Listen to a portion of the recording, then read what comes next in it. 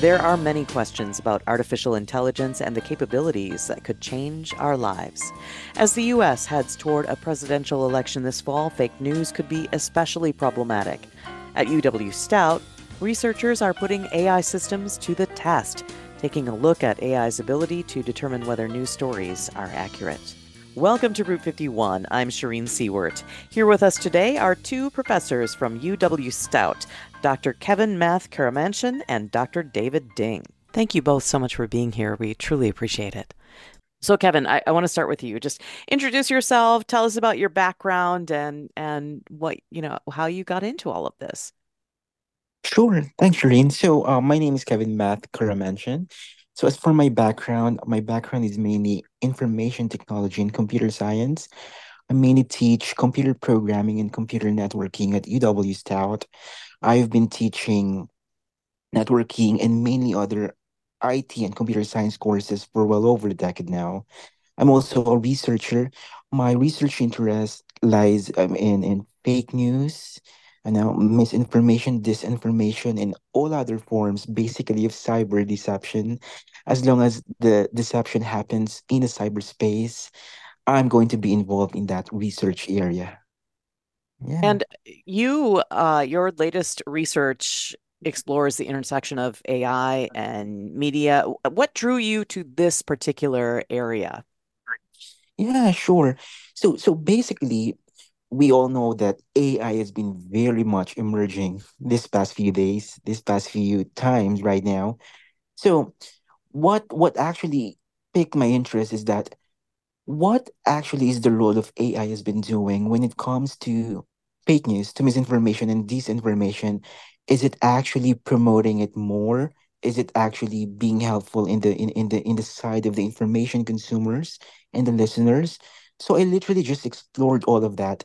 So what I actually found out is that AI has been used in many facets of, assessments, for example.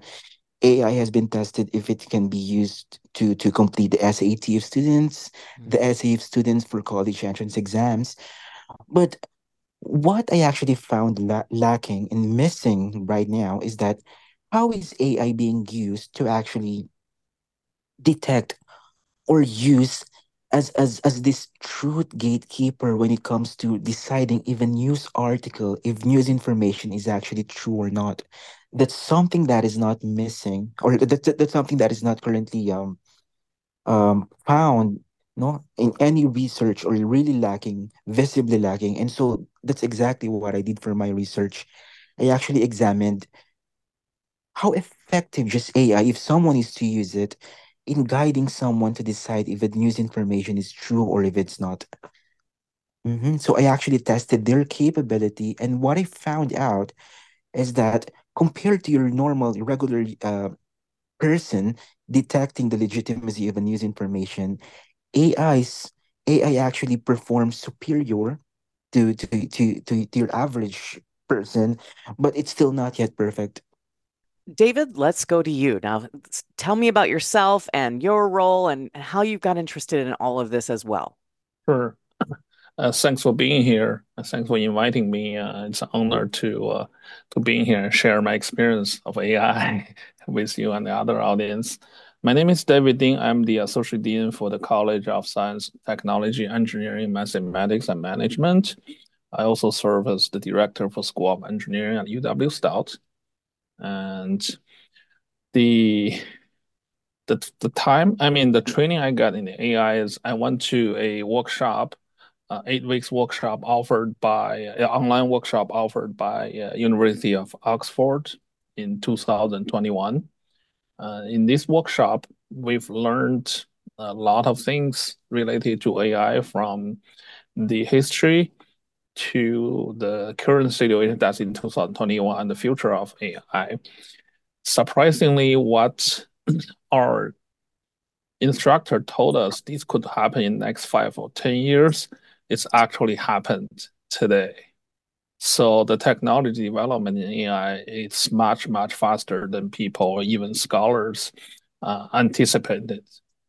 So that brings the challenge for us as a higher education people, how can we actually utilize this technology to support our community, and how can we utilize this technology to train our future workforce. And I was appointed by the governor to join the governor's task force on workforce and artificial intelligence team with another 30 experts and government officers. Uh, we feel this is a good opportunity as well as a challenge. So with a we have to move quickly, but also with a strategic plan to utilize this technology. So, David, talk about the governor's task force on workforce and artificial intelligence. It's so interesting. What is the overall mission of that task force, and how were you chosen? Uh, the the mission we got charged as this committee is to identify the current state of generative AI impact on the Wisconsin's labor market and develop informed predictions regarding its opportunities and impact for the near term and for the future. And also identify how these workforce opportunities and impacts may touch Wisconsin's key industries, occupations, and foundation skill set. And the other charge or outcome for this committee is to explore initiatives and advance the equity and economic opportunity of this change. And based on these findings, we want to recommend policy directions and investment related to workforce development and educational system to capitalize basically the AI transformation. So again, how to utilize the technology to help the state Hmm. and Hmm. the membership. I I actually don't know how I got selected. I think it's recommended by our college, by our university's administrative team. And what I can share is these task force members are from the University of Wisconsin system, different campuses, and the representative from the Wisconsin Technical College system, and also individuals, members from the state and local government, business communities, education communities, organized labor, the technology industry, and other leaders from impact workforce sections and industries. So it's a pretty wide representative for all the agents and sectors related to task force development. And it's really an honor for me to work with these people. I learned a lot from them. Is it a long-term thing that's happening? I mean, will you be meeting for a while yet, or We start our first meeting at the end of October, and we're going to continue meet until I believe our last meeting currently is scheduled in August 2024. But we were told there is a possibility that this committee will continue meet or in a different format, because I do see our government is really committed to this new technology, and I'm really pleased and happy that we're able to take the opportunity to grow the state's economics with this new technology. Kevin, David was mentioning that the kinds of changes and advancements that we thought were going to happen in 5 or 10 years are happening already. Why is this happening so rapidly? What are your thoughts on that? Sure. Well, I guess it's all going to, if we're going to trace where it started, I guess it would have to be where ChatGPT, OpenAI's large language model started. For the longest time, researchers, this advancement are actually well shielded behind research.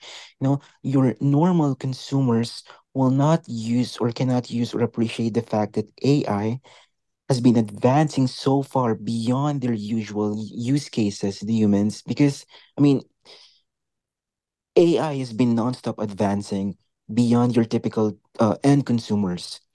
But The moment OpenAI released their large language models, namely ChatGPT, and your usual average person has started to use it, that's when we started to actually realize, wait a minute, it's actually really happening so fast, and this has been happening for a long time now. Seeing this actually in person, really a very intelligent agent able to respond and do virtually anything that we can ask it to do for us. Hmm. Kevin, does the that rapid advancement make it even more challenging to control, to figure out where best to go with all of this? Is it complicating matters? Definitely, I could say so, because there are some institutions, groups that are really not prepared for the side effects that this AI advancement has offered or implicated. I mean, we can see in higher education, educators has been really challenged that the effects of this and on student learning, for instance. There are some institutions right now who are still unsure if they're going to promote or outright block the use of AI in the classroom or in your usual learning environment. We really are not mostly prepared for the dawn of this AI technologies. Hmm. David, what do you think about this rapid pace and the efforts by some schools to block AI? Can they even do that? How challenging will that be? Uh, this is just my personal opinion. I just feel it's really difficult to isolate from the AI technology. For example, OpenAI just published a function called Sora, a software or a function in their ChatGPT. It can actually generate a video based on the description you tell the AI package. For example, if I want to tell someone, okay, I was in the Super Bowl game on Right. February 11th, so I can basically type in something like, please create a video that I was in the Super Bowl game and shake hands with some of the players. And that is definitely something really like a fake Hmm. thing. But I mean, just think about the capability that AI can do. I mean, it's going to be really hard for the educators to, you know, actually trying to block that because we're talking about out power, like the powerful computing system that never ever happened in the world before. Right. It's going to be pretty hard, but I do feel it's very important for the policymakers to have policies that regulate the application of AI.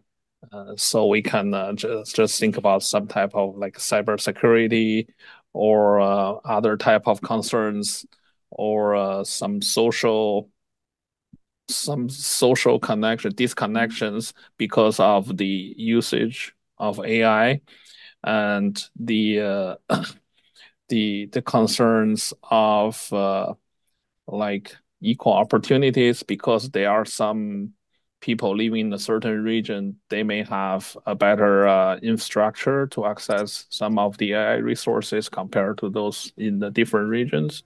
So this type of policy needs to be in place. You're hearing Dr. David Ding and Dr. Kevin Matthe Caramancion, our guests today on Route 51, discussing the power of AI systems and limitations when it comes to news fact checking and more. We'll continue that discussion in just a moment. I'm Shereen Siewert. This is Route 51 on Wisconsin Public Radio.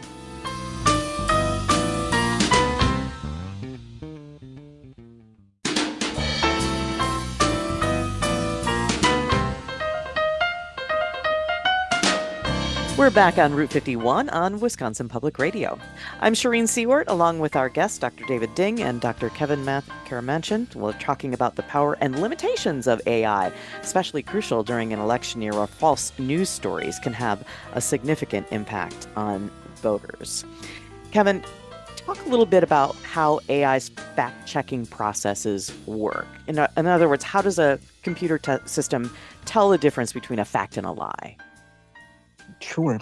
So the way AI actually fact checks one news article or any other news information is that they have a training data that is actually fed into the agentic system.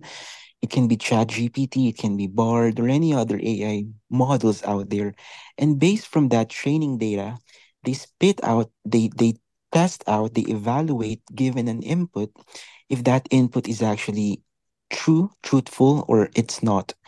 And not just binary. These AI systems actually have the capability to even evaluate if a given input or a news article is in the middle, if it is partially true or partially false. And what I personally love about AI fact checking is that it provides justification and reason why it deemed a news article, for example, as truthful or not. Mm-hmm. So you said that that the AI fact checking is good, but it's not perfect yet. What needs to happen to get it to be better at this, to really root out those fakes? Yeah, sure. So what makes it not perfect, especially in times of the upcoming election, is that the training data that they actually are using are not real time. And it's very difficult to train an AI model to actually have real time training data. Um, you will have to sacrifice accuracy when you do that.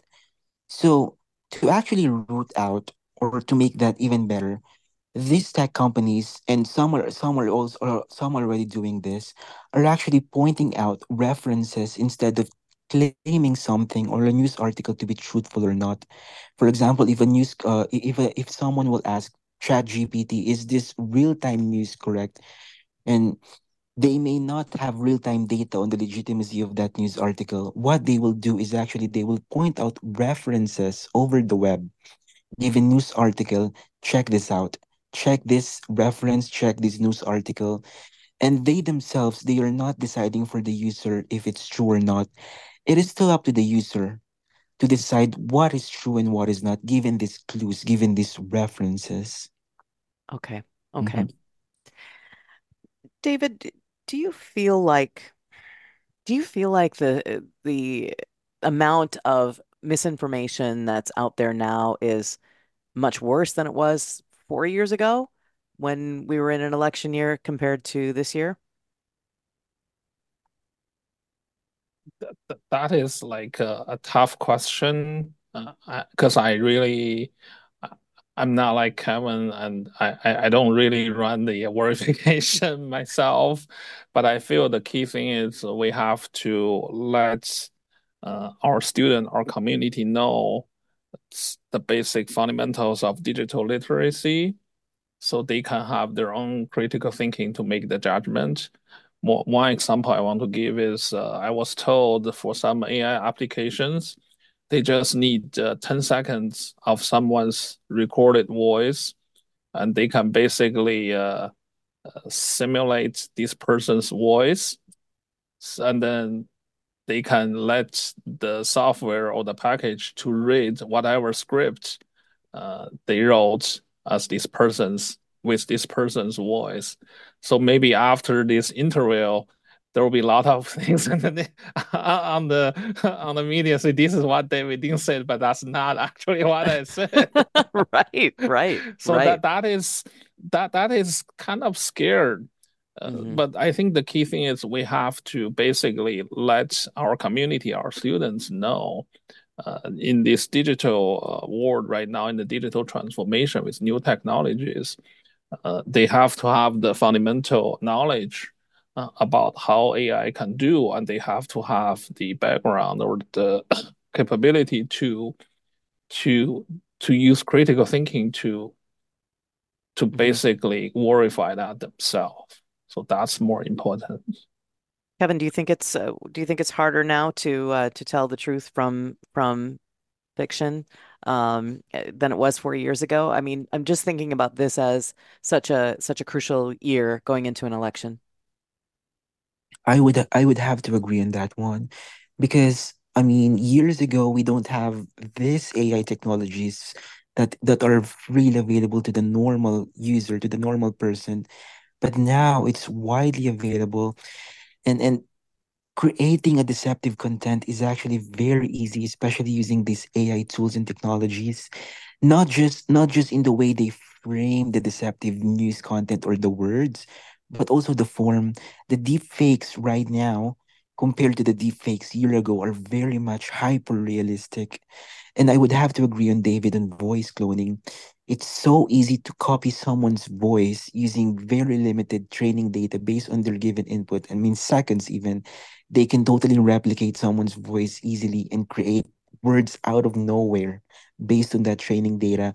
So aside from the numbers of, created deceptive news articles persisting around social networking sites, their form itself, the hyper realistic voices, hyper realistic video and deepfakes, even though they are deceptive, it's really going to be really difficult, like really difficult for the average human to actually distinguish that it is not true and not. Well, Mhm. let's talk a little bit about how to determine what's real online and what is not. David, do you have some advice on what we should look for that might clue us in that what we're seeing isn't what it seems? Hmm, this is a tough question because I think this falls into our computer science professionals Mm-hmm. Mm-hmm. category. But just think about not only the message can be fake, but also the verification. The result of verification can be fake as well. Because if someone controls the AI tool, they can just say, okay, we have our, this is one of the verification package we use, and we think this message is fake, but this just because they have some motivation don't like that message. Mm-hmm. So I feel it's really difficult to basically use technology to outpower the bad people's technology. But I still feel it falls into the educators and to to our people to understand to make the correct justification.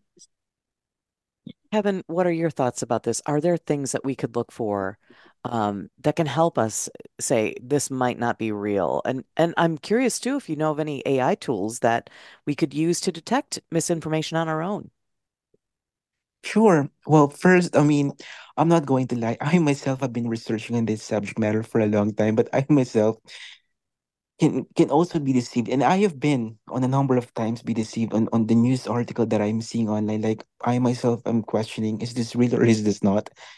But one tip that I can give to our listeners out there is that always check the source. Always check the source of whoever is posting that content. I mean, don't trust your own judgment. I mean, because if you're going to just trust looking at the content alone, the news article, the video alone, the recording alone, that might and may highly fool you, deceive you. So really check for the source and make sure that it is really authoritative on that subject matter. Okay.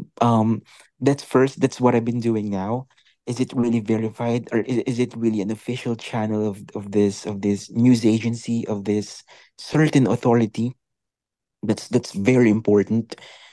And um in a way, since most and a number of deceptive content are created using AI, really it's wise, it's actually also practical to use AI to detect and check if one content is actually real or not.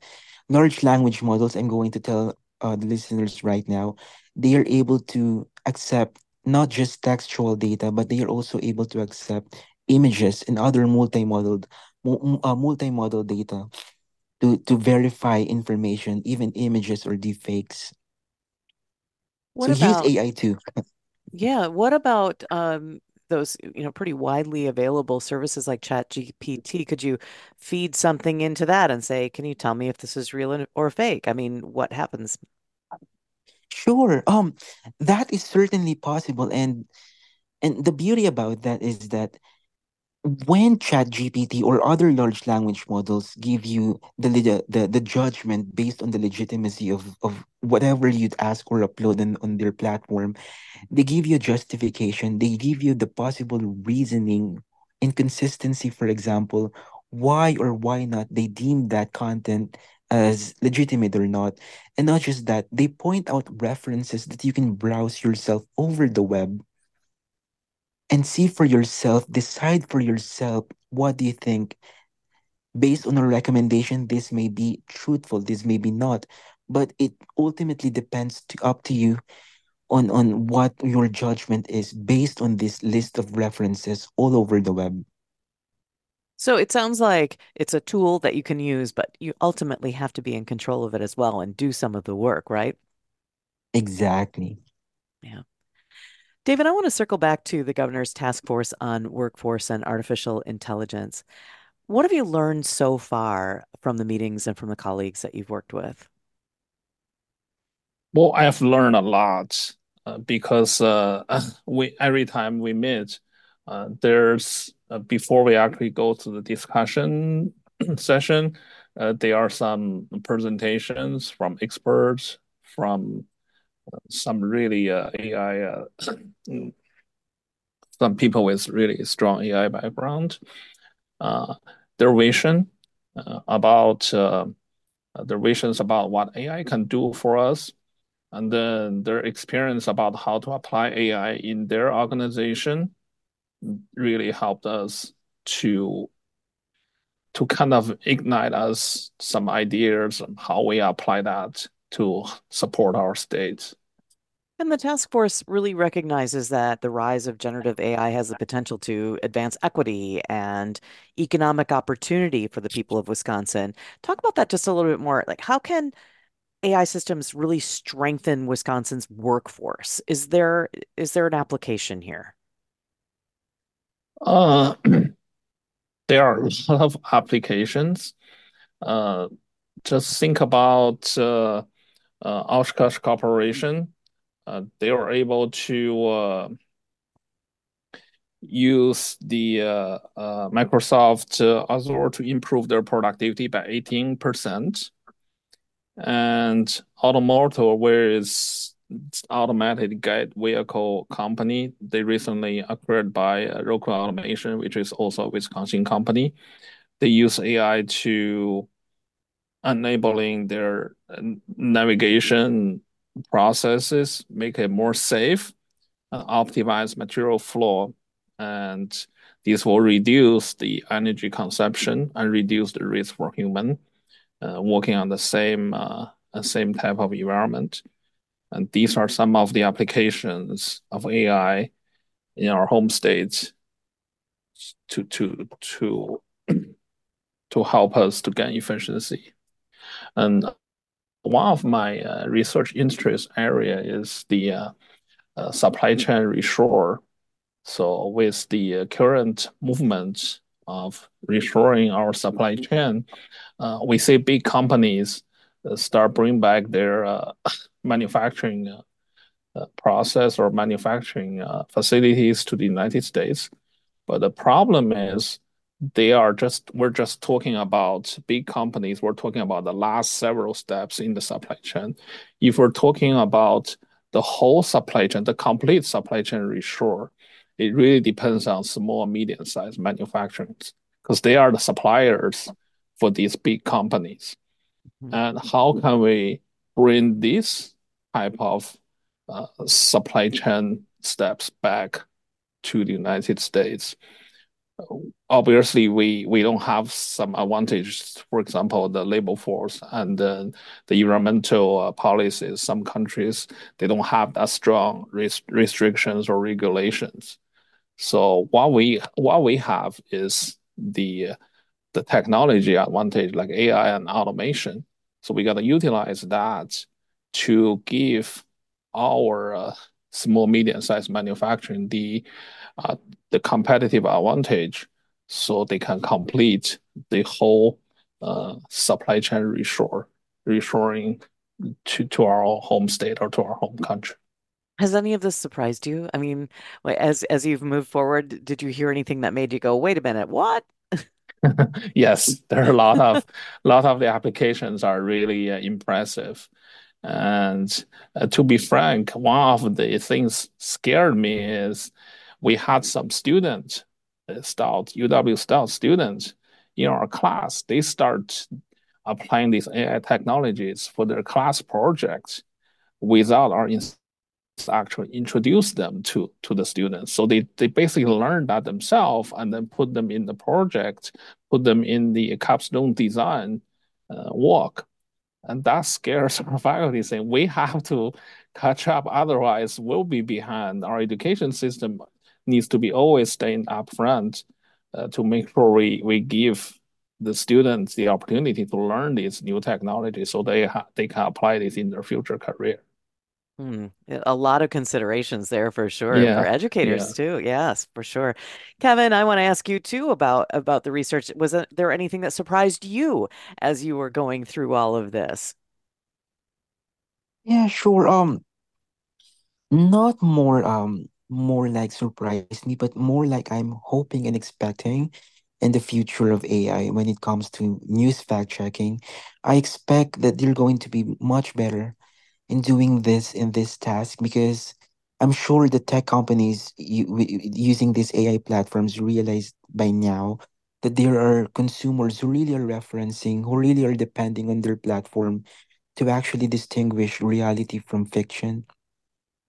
And so we expect them to have more accountability on their part, especially when designing, when feeding training data on their platform. And what are some of the practical applications that your research will have? Who can benefit from all of this? Sure. So one group that I think who can benefit from this are your usual average news consumer because AI actually gives justification on its judgment, on their judgment on the legitimacy of news information. And also tech platforms, especially social networking platforms, there's going to be a lot of deceptive content persisting around social networking platforms. And it's just so difficult to weed out what is true and what is not because there's just so much.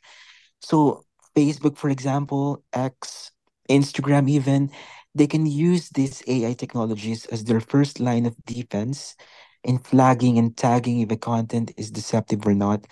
And then after being flagged, for example, that a content is fake, someone, a human, actually can actually perform a second review. And if it is really, if it is really deceptive, and they can perform their moderation in that content if if it's really proven to be deceptive. So really, really very helpful in terms of its accuracy and speed. AI. You're listening to Dr. Kevin Matthe Caramancion and Dr. David Ding on Route 51, a discussion on their research at UW-Stout on AI systems. I'm Shereen Siewert. This is Route 51 on Wisconsin Public Radio.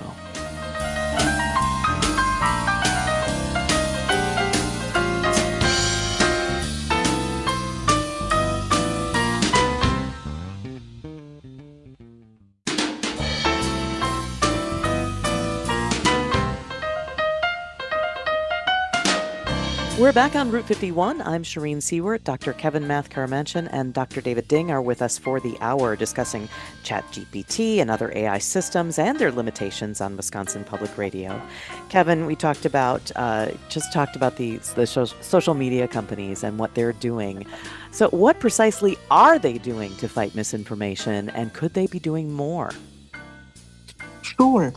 So right now, what I can tell you is that they've already have employed AI as their first line of defense against deceptive content, not just deceptive content, all other content that may go against their terms and conditions. And after being flagged, a content has been flagged. There's going to be a human checker, a human verifier, if you will, on the background, really confirming what the AI has detected. So, in terms of what they could be doing more, social networking platforms, first, they could hold or they could perform more regulation on the accounts, for example, that could be that could be tagged as one of the sources of deceptive content, aside, for example, from just simply giving warning. They could perform suspension of accounts, but that could go more depending on the social platforms terms and conditions. Hmm. How do you think AI generated misinformation can affect trust in the media? I feel like we read so many publications, so many stories about the lack of trust in media today. How much of that do you think is connected to AI generated misinformation, Kevin? Sure, AI generated misinformation is actually, based on my observation, is actually more deceptive and more dangerous because when you let AI to actually create actual misinformation, it really goes into detail.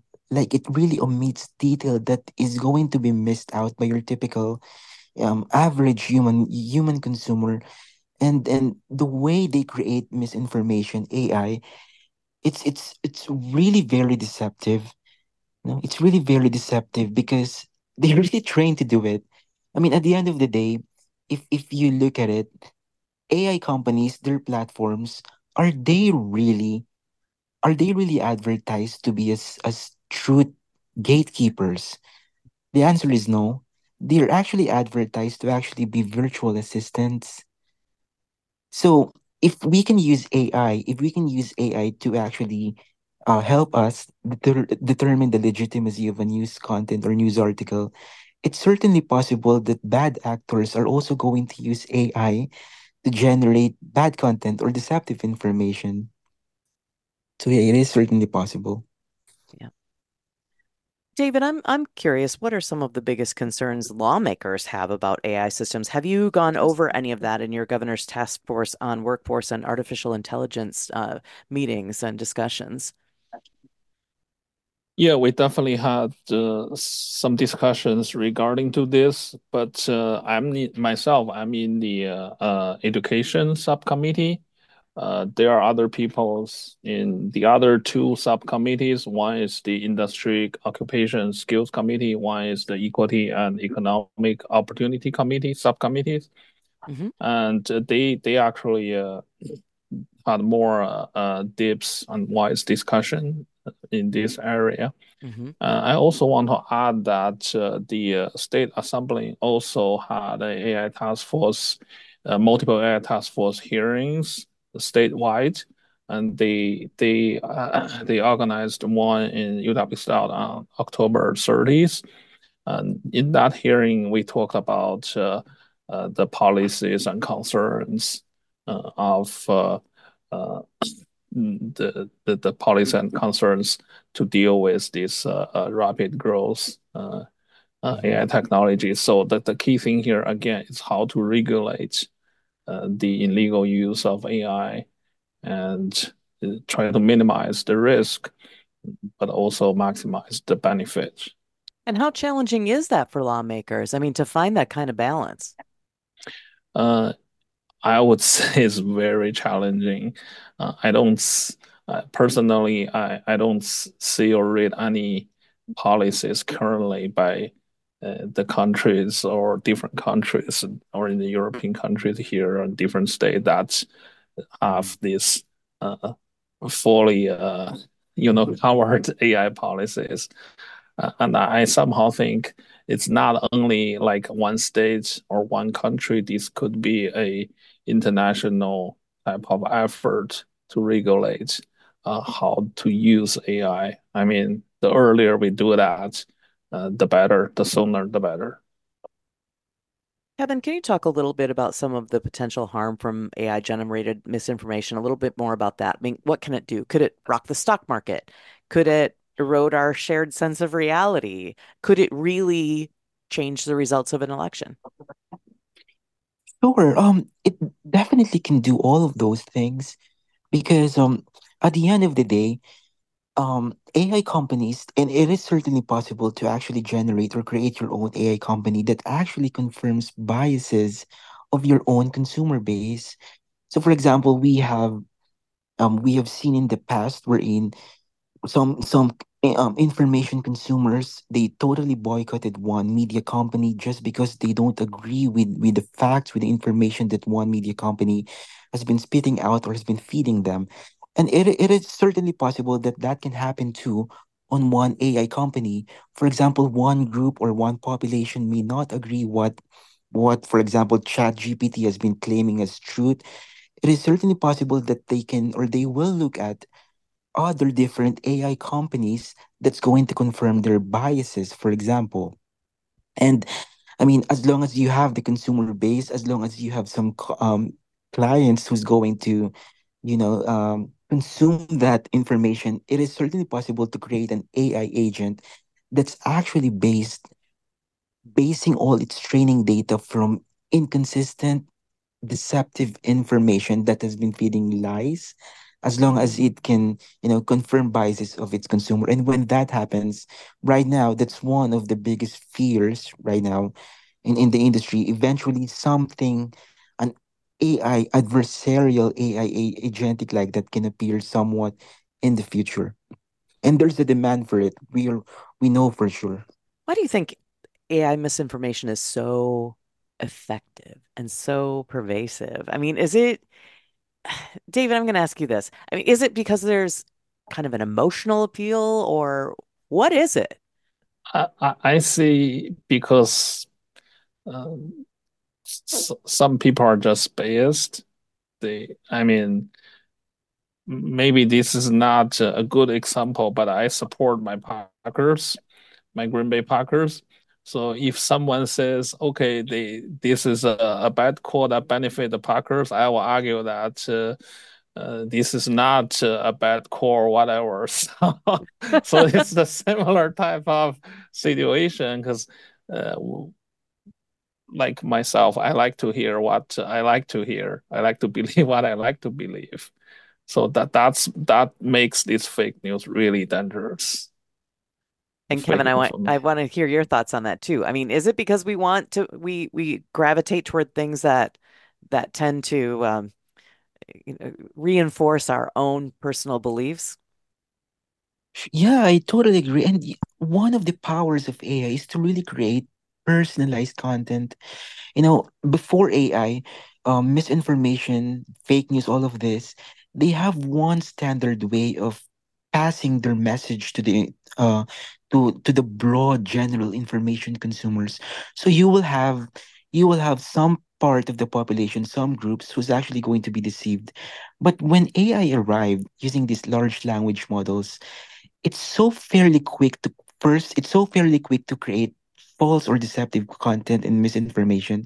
And aside from that, AI can actually tweak, it can actually customize the messages that it creates to actually ignite your emotions more, to make you believe more, depending on your circumstances.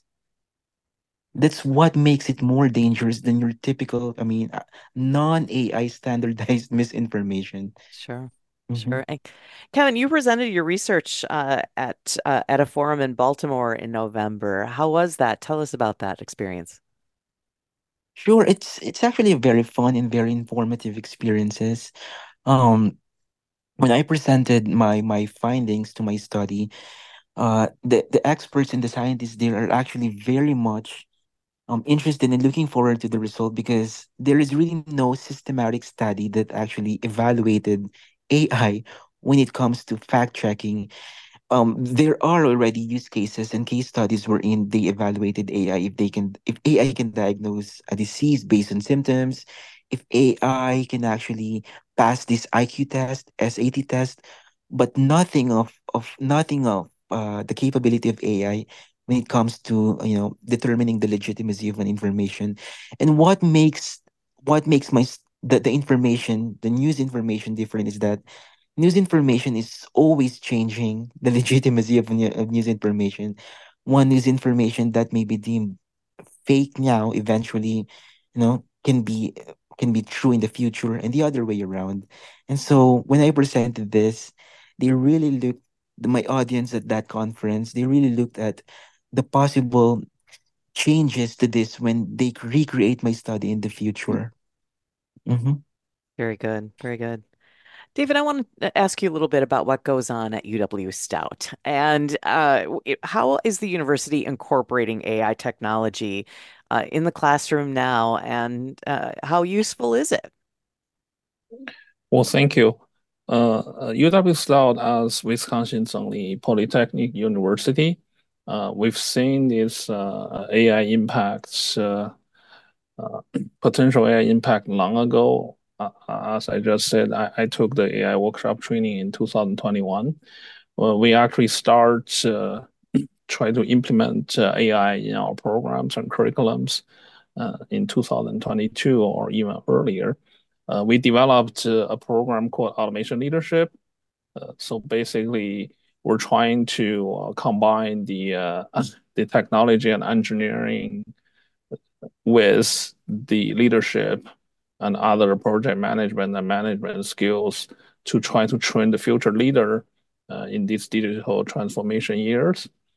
And then we develop courses that uh, not only talking about the technical aspects of AI, but also focus on the application and the social impacts of AI applications. Uh, and we also offer programs to our community and the K-12 schools uh, in the states nearby in the summer camp type of format. So to basically trying to give uh, as wide as possible explore what AI technology can do and how it's going to change their life. So to me, AI or what we believe AI is not something just for computer science or engineers. It has more wide impact for our society. So it is very important for us to, let our community and our students and our future student, future generation know that how AI is going to impact their life. Yes. Again, how to use them in a positive way and benefit our Yes. community. Yeah. I want to invite you to explain what a polytechnic university is too, because Uh, it's such an interesting term. the Polytech University is a hands-on, career-focused, and we also teach our students to be a socially responsible person for the community. So they have the skill set to perform whatever their future employer want in the first day when they got hired. And they also bearing the social responsibilities to make our community better. And also they are the lifelong learner. If keep adopting new technologies and use it in the positive way. So that's what we believe as a polytechnic university. Thank you. Kevin, I wanted to ask you about a Bloomberg News headline that I read recently. It read, "Will 2024 be the year fake news destroys democracy?" What are your thoughts on that? It can be. I mean, with all the hyper realistic, not just the number. I'm not just talking about the number of hyper deceptive contents out there, but their forms. That's really what I'm concerned about. Their forms. I mean, the deepfake videos now. I mean, not to brag, but the deepfake videos years ago, I mean, you could totally tell from the movements of the mouth of the person. Oh, wait a minute, this is deepfake. Sure. But now, but now I'm looking at the deepfakes, the newer deepfakes right now, and it's very difficult to really distinguish that the person that is artificially created is actually distinct from the actual person that they're trying to portray. So and especially with the prolific share, with the prolific spread of in the social networking platforms, someone who can just see it, a voter who can just see it, can suddenly have their perception swayed, mhm, on some controversial matter, if you will. And so it can definitely influence the outcome of the upcoming 2024 election. It is very possible if we don't take actions. Well, Kevin will be watching what your next research project shows, and David will be watching the task force as well to see what comes out of that. Thank you both for being with us today. Thank you, Sharon. Thank you, Sheree, for having us here. This is Route 51. I'm Shereen Siewert, extending a sincere thanks once more to our guests, Dr. David Ding and Dr. Kevin Matthe Caramancion. Ezra Wall and Joy Ratch Kramer assisted in producing this program.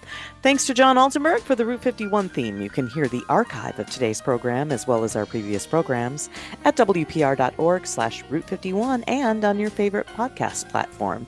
Thanks for joining us. You're listening to Wisconsin Public Radio.